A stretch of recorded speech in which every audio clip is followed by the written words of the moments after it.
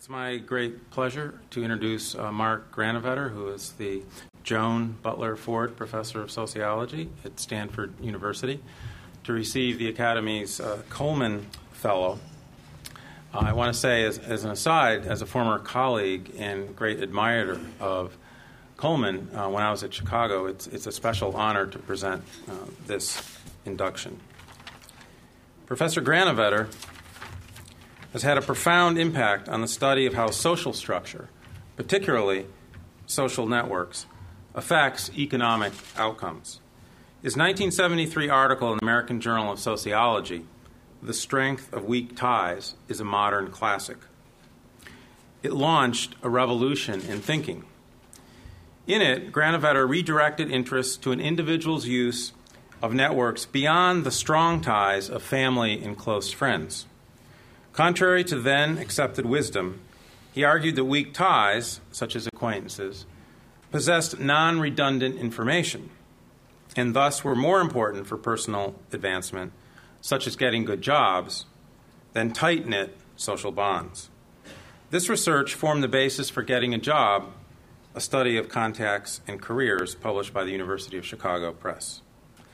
The strength of weak ties has been cited over 13,000 times, an astonishing scholarly feat. For all the scholars in the audience, some advice. Do not compare your citation counts to this. It's a deeply unsettling experience.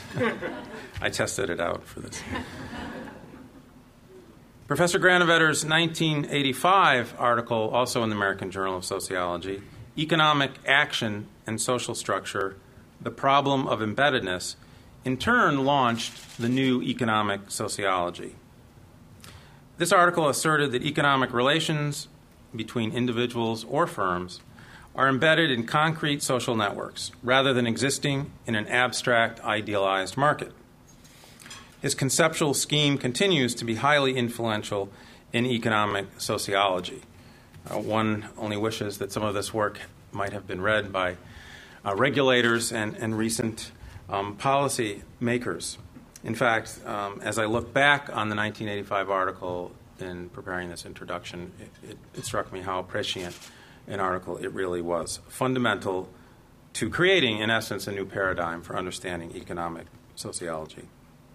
Professor Granovetter went on to produce seminal research on threshold models of collective action, and he is currently studying the social basis of Silicon Valley and the electric industry in the early 20th century.